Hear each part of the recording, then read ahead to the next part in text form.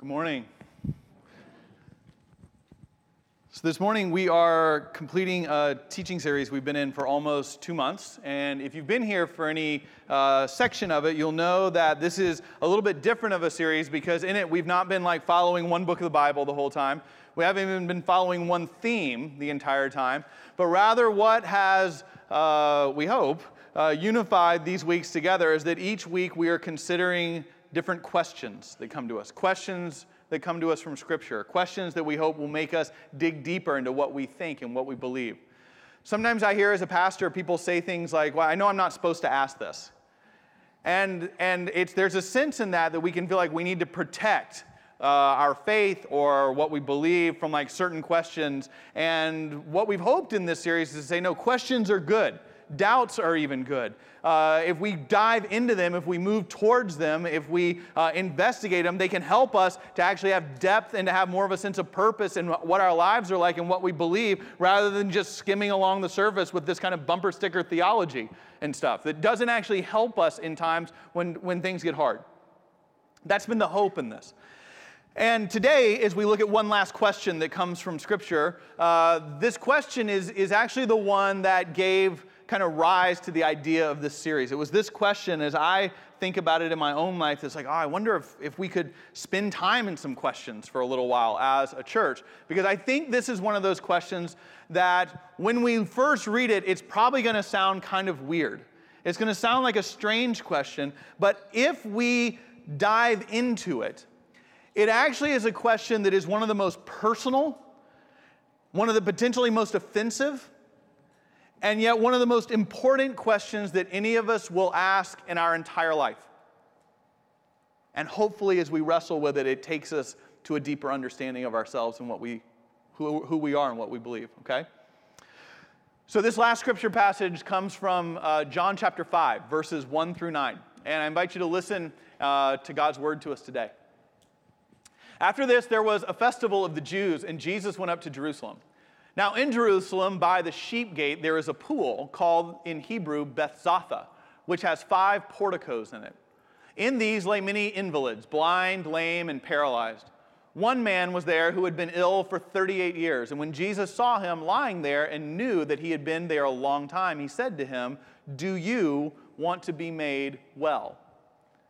The sick man answered him, "Sir, I have no one to put me into the pool where the water is stirred up, and while I am making my way, someone else steps down ahead of me." Jesus said to him, "Stand up, take your mat, and walk."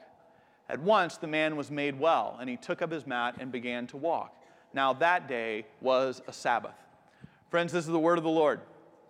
Thanks be to God. Let's pray together. Lord, we do ask this day that you would meet us in this place, no matter who we are or how we walk in here, and that we would encounter you in this time. We pray for this in Christ's name. Amen. So as I said, and it might just be me, the first time I read this passage, it's like, that's a weird question that Jesus asked. Do you want to be made well? And I think some of how we have to engage this question gets at what does he really mean by that? What is that question really trying to get at? And that really depends on how we see the point of this passage as a whole, all these 9 verses.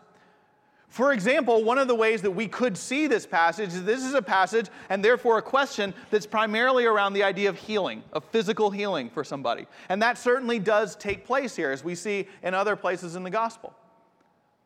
But the question, as we look at it, isn't really about that. And we make a mistake if we see this question as somehow being a pathway towards physical healing.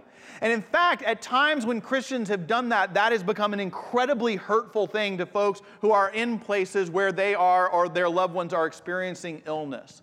Because when this passage is misunderstood as being primarily about that, and this question is seen primarily about that, then this is where Christians can look at each other going, if you really had enough faith, healing would take place. If you really wanted it, if your life was really good enough, if your faith was strong, I know people that this scripture passage has been a weapon that has been used against them. Because somehow their child not experiencing healing was a reflection on their lack of belief. That is false, and that is not what this question is getting at. In fact, When Jesus says you're going to be made well, he doesn't say like, if you answer this the right way, you'll be made well, or if you have enough faith, then you'll be made well. It's not even clear the guy gives a great answer, right? He's like, well, there's this fountain, and when the water comes up, I can't get into it. And you're like, okay, stand up and take your mat and walk, right? I mean, it's not even like he gives this amazing theological answer that everyone's like, oh, I've never thought of that before. Yes, you deserve to be healed. I don't think that this question is primarily a question that's supposed to center us on the idea of physical healing. Likewise, as we saw in the last few words of verse 9, this also passage could be seen as another one of those debates Jesus is going to have with the Pharisees about religious rules and righteousness, right? Because he not only heals, but he heals this person on the Sabbath. And if you go to church, or if you've read the Gospels at all, you'll kind of get this flashing warning sign here. It's like, oh, Jesus is about to debate the Pharisees about the nature of the Sabbath and whether you can heal on the Sabbath. He does that in all the Gospels. And in fact, if this sermon gets really boring and you have your Bible with you and you want to read something else, you can read on from verse 9, and that is exactly what's about to happen. He is about to get into a debate with the Pharisees about what the Sabbath is about. That's in this passage too. But again, I don't think this question centers us on a discussion of religious righteousness and not even about physical healing at its core. I think this question in what it's asking is deeper than any of that, because this is a question that gets at the root of our identity. It gets at the root of our identity. How we see ourselves. How others see us. And what Jesus is essentially asking this individual is, do you want something else? Do you want to be made well? Are things as the way they are, the way you want to keep seeing yourself? What do we mean by identity? Well, first of all, what we see in this passage is that this person doesn't have a name. Right? Remember the series we did before this one? We talked about the healing of Jairus' daughter. And what we looked at when we studied this passage was it's kind of misnamed because there's actually two healings that take place. One is of Jairus' daughter, but the other one, if you remember, was a hemorrhaging woman. And we said that actually both healings take place in there, but the passage at the title in our Bibles is entitled The Healing of Jairus' Daughter. And we said, well, that's because Jairus was this religious leader and everybody knew his name and he was kind of respected, and so everybody knew his daughter. But the hemorrhaging woman, no one remembered her name anymore. She was just identified by her disease. She was seen as one who was unclean, who was pushed to the margins, pushed to the side, and that is all anyone knew about her.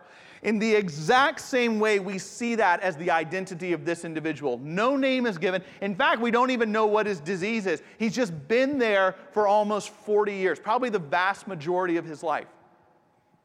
And friends, what we see in that time is that there are issues of identity that arise, both for him and those who see him.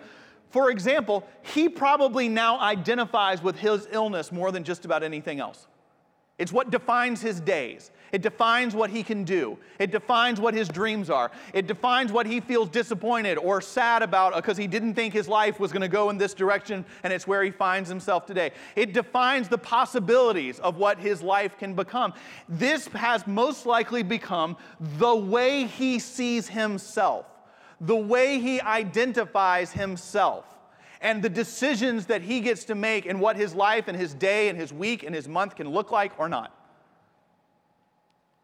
Tony Robbins has nothing to say to this guy. Just work really hard and then your life can be. No. This is what his life is and what it's become and the extent of what it's going to become.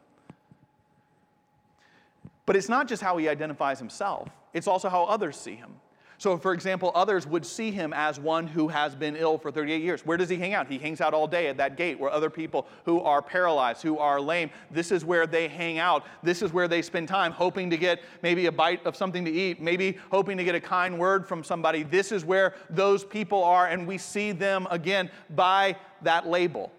This is a question of identity, both how this person sees himself and how he's known and identified by others around him. Do you see that? And Jesus is looking at this person going, do you want something else? It's a strange thing, but it's true in our lives that we can almost become comfortable when we are identified or when we identify ourselves with less than what we might want for our life. We can become used to that. We can almost find a sort of safety in that. How do you identify in your own life with yourself? How do you describe yourself?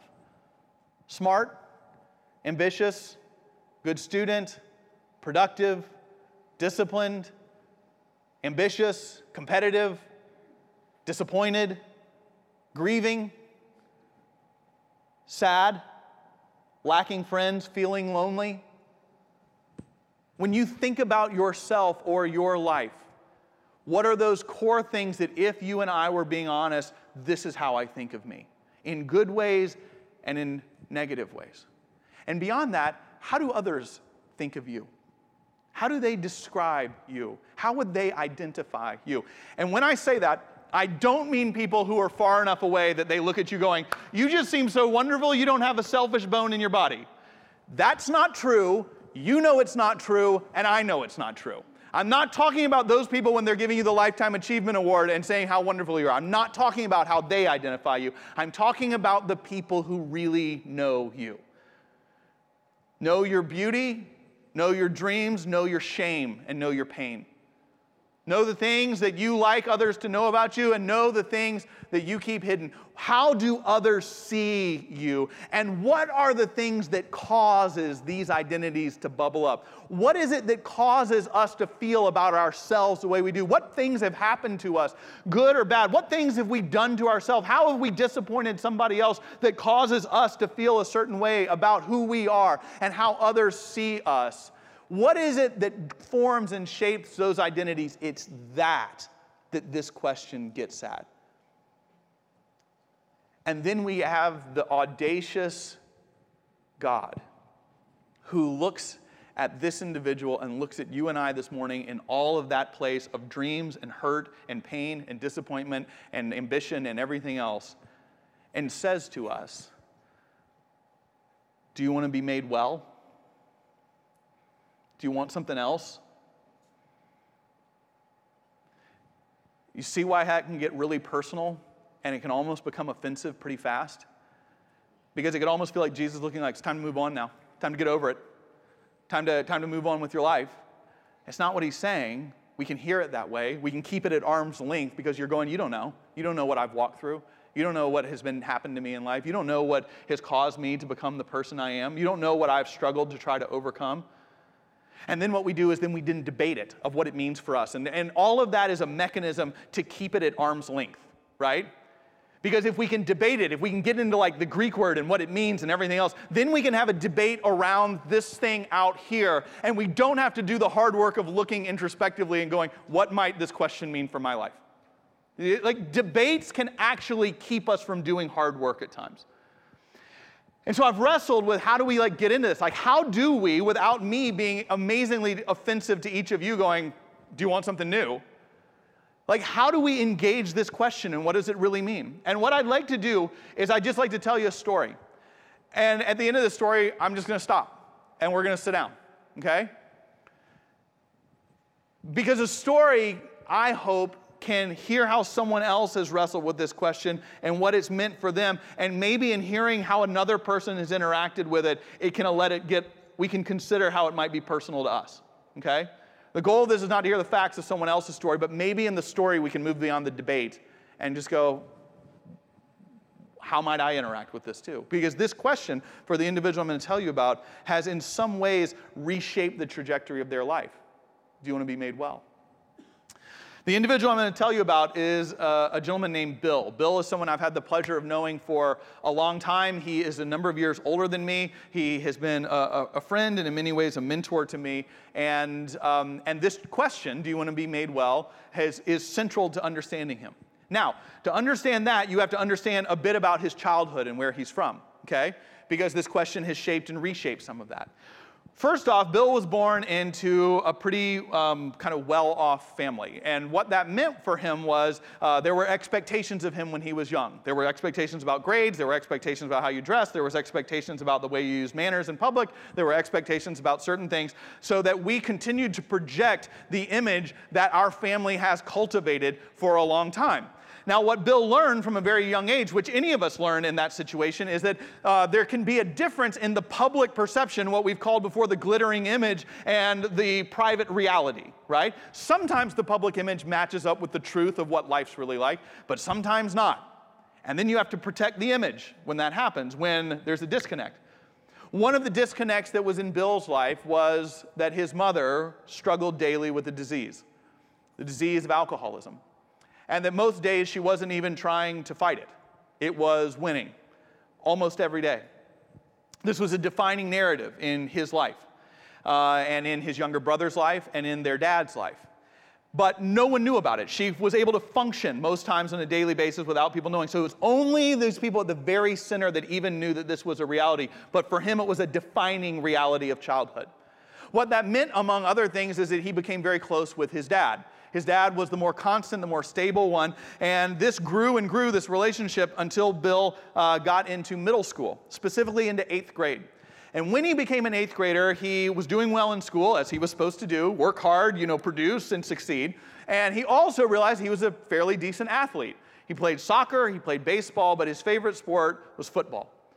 And as an 8th grader, he was starting for his middle school team. They were doing really well. And how he would get home from practice was hopefully his dad would show up to be able to drive him home. Bill's world was a world that when practice ended, you sometimes didn't know if someone was going to show up to get you a ride home. And if they did show up, you weren't certain it was safe to get in the car and drive with them.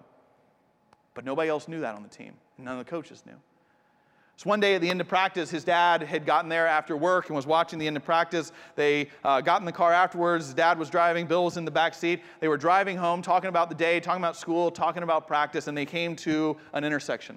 They stopped at a red light. They waited. The light turned green. They pulled into the intersection to go straight, and another car was coming the opposite way, did not see that the light had changed, and rammed into Bill's father's car going 40 miles an hour, T-boned them, and they never saw it coming.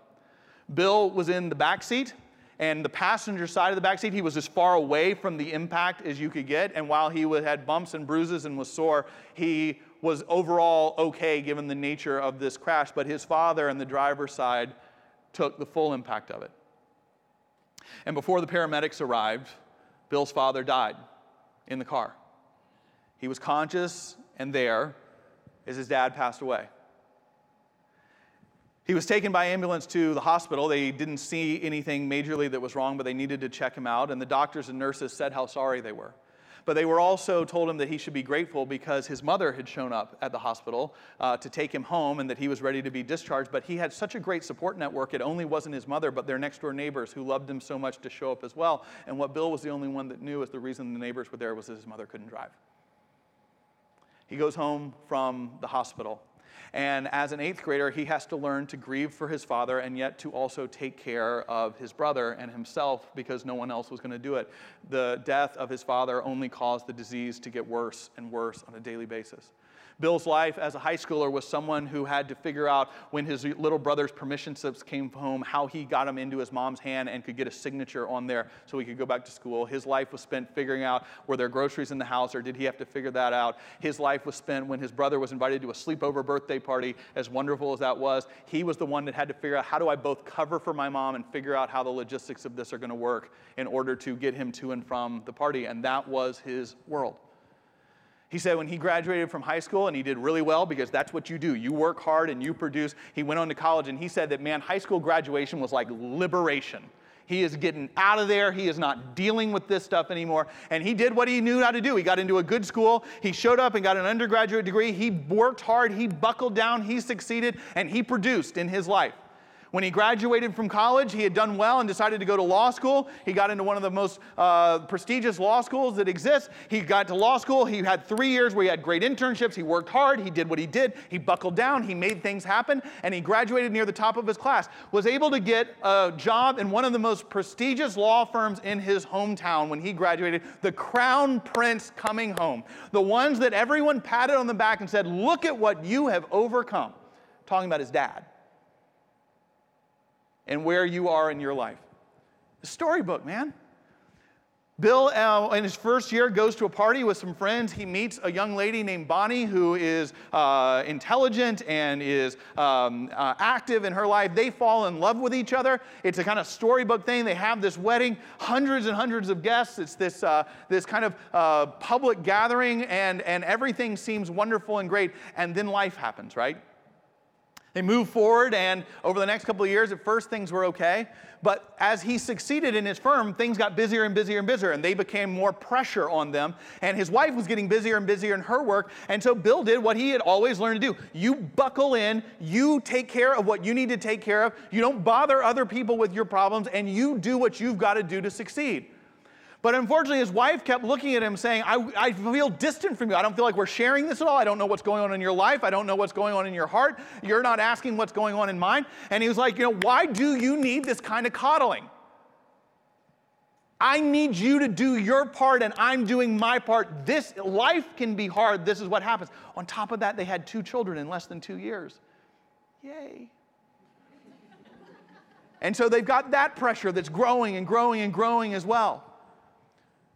One day his wife says to him, can we join a small group at our church? And he says, sure, we can join a small group. That's what we need. He probably went about 50% of the time when he could grace the group with his presence because he had things that he had to accomplish. One day as he's there, the group did what it did, and they're going around in a circle, and each of the 3 couples is checking in, and for probably the 30th time, Bonnie starts crying. And she said, I am just miserable. I don't feel like I know him. I don't feel like we're sharing the journey at all. I don't feel like this is not what I wanted for marriage. And Bill said all he's doing is internally eye-rolling. It's like looking at the rest of you going, can you believe that this is what I have to deal with every day? Bonnie shared with the group that she had started seeing a counselor to try to help her deal in her disappointments and in her pain. And one of the people in the group then looked at Bill and said, hey, what if you guys went and saw a counselor together? And Bill goes, internal eye roll, do you think we need to? Like, yeah, what if you did? And he said he thought in his mind, he's like, okay, if I've got to be there to learn the language of what she needs to kind of get over this stuff and to move on, sure, that'll be what it'll do. That'll be what it'll take. They start seeing a counselor together. And the counselor asked him for 5 visits. Said, all I'm asking you for is 5 visits. And in those 5 visits, both Bonnie and Bill, each of you is going to tell me your story of how you grew up and everything else and about your sense of marriage and what you hope for and what you see going on. And at the end of those 5 times, then we'll talk about next steps. But I'm asking you for these 5 times to share this story, your story with me. They take the 5 visits over the course of 5 weeks. They each get to share. They each talk about their hopes. They each talk about where they've been. And on the end of the 5th visit, the counselor then looked and said, all right, guys, before you go, let's talk about where we go here and what moving forward can look like. She said, Bonnie, let's start with you. Bill said in his heart, he was going, that's absolutely the right place to start. What do we do here? Said that the counselor said, I think you need to think about this, and I think that these are some steps that might be healthy, and I think these are the things I'd encourage you to think and pray about, and I'd just like to hold that out to you, and you decide what you want to do. And then she said, and before you go, Bill, I'd like to talk to you, and this is going to be particularly hard for you to hear. But as a person of faith and as a counselor, my sense in you is that you need what is most likely going to be years of pretty intense prayer and therapy. And she said the reason for that is because, man, you are a survivor. You have survived things that most people cannot imagine.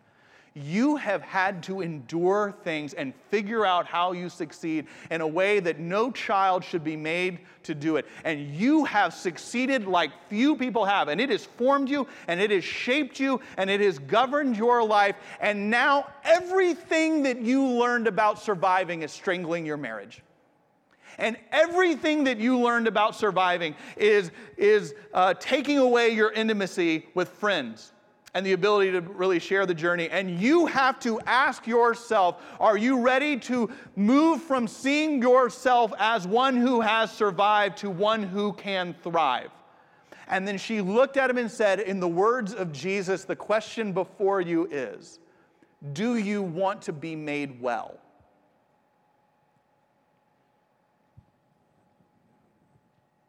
Sometimes we don't need action steps and formulas. We need to sit in a question. And it wasn't that day waved a magic wand in their marriage or in his life, but the question stayed with him. And the question started taking him on a journey of allowing himself to ask it with people, to ask it through a counselor, to ask it in prayer, and for years to sit with it and to seek to reshape some parts of who he was that had been formed by the brokenness of this world that was not his fault, but also to own patterns in his life that had emerged from that he needed to see and face. And that over time, that question began reshaping how he understood what his life might look like. Do you want to be made well? I wonder what it might mean for you and I to sit in that question today. I wonder what it might mean in our journeys, in our stories, with our identities, with the things that have shaped us that very few people might know about in your life and very few people know about in mine, what it means this week to sit with that question. Maybe if we're courageous to let some other people, our spouse, our friends, our small group in and sit with it and wonder at that question with us as well.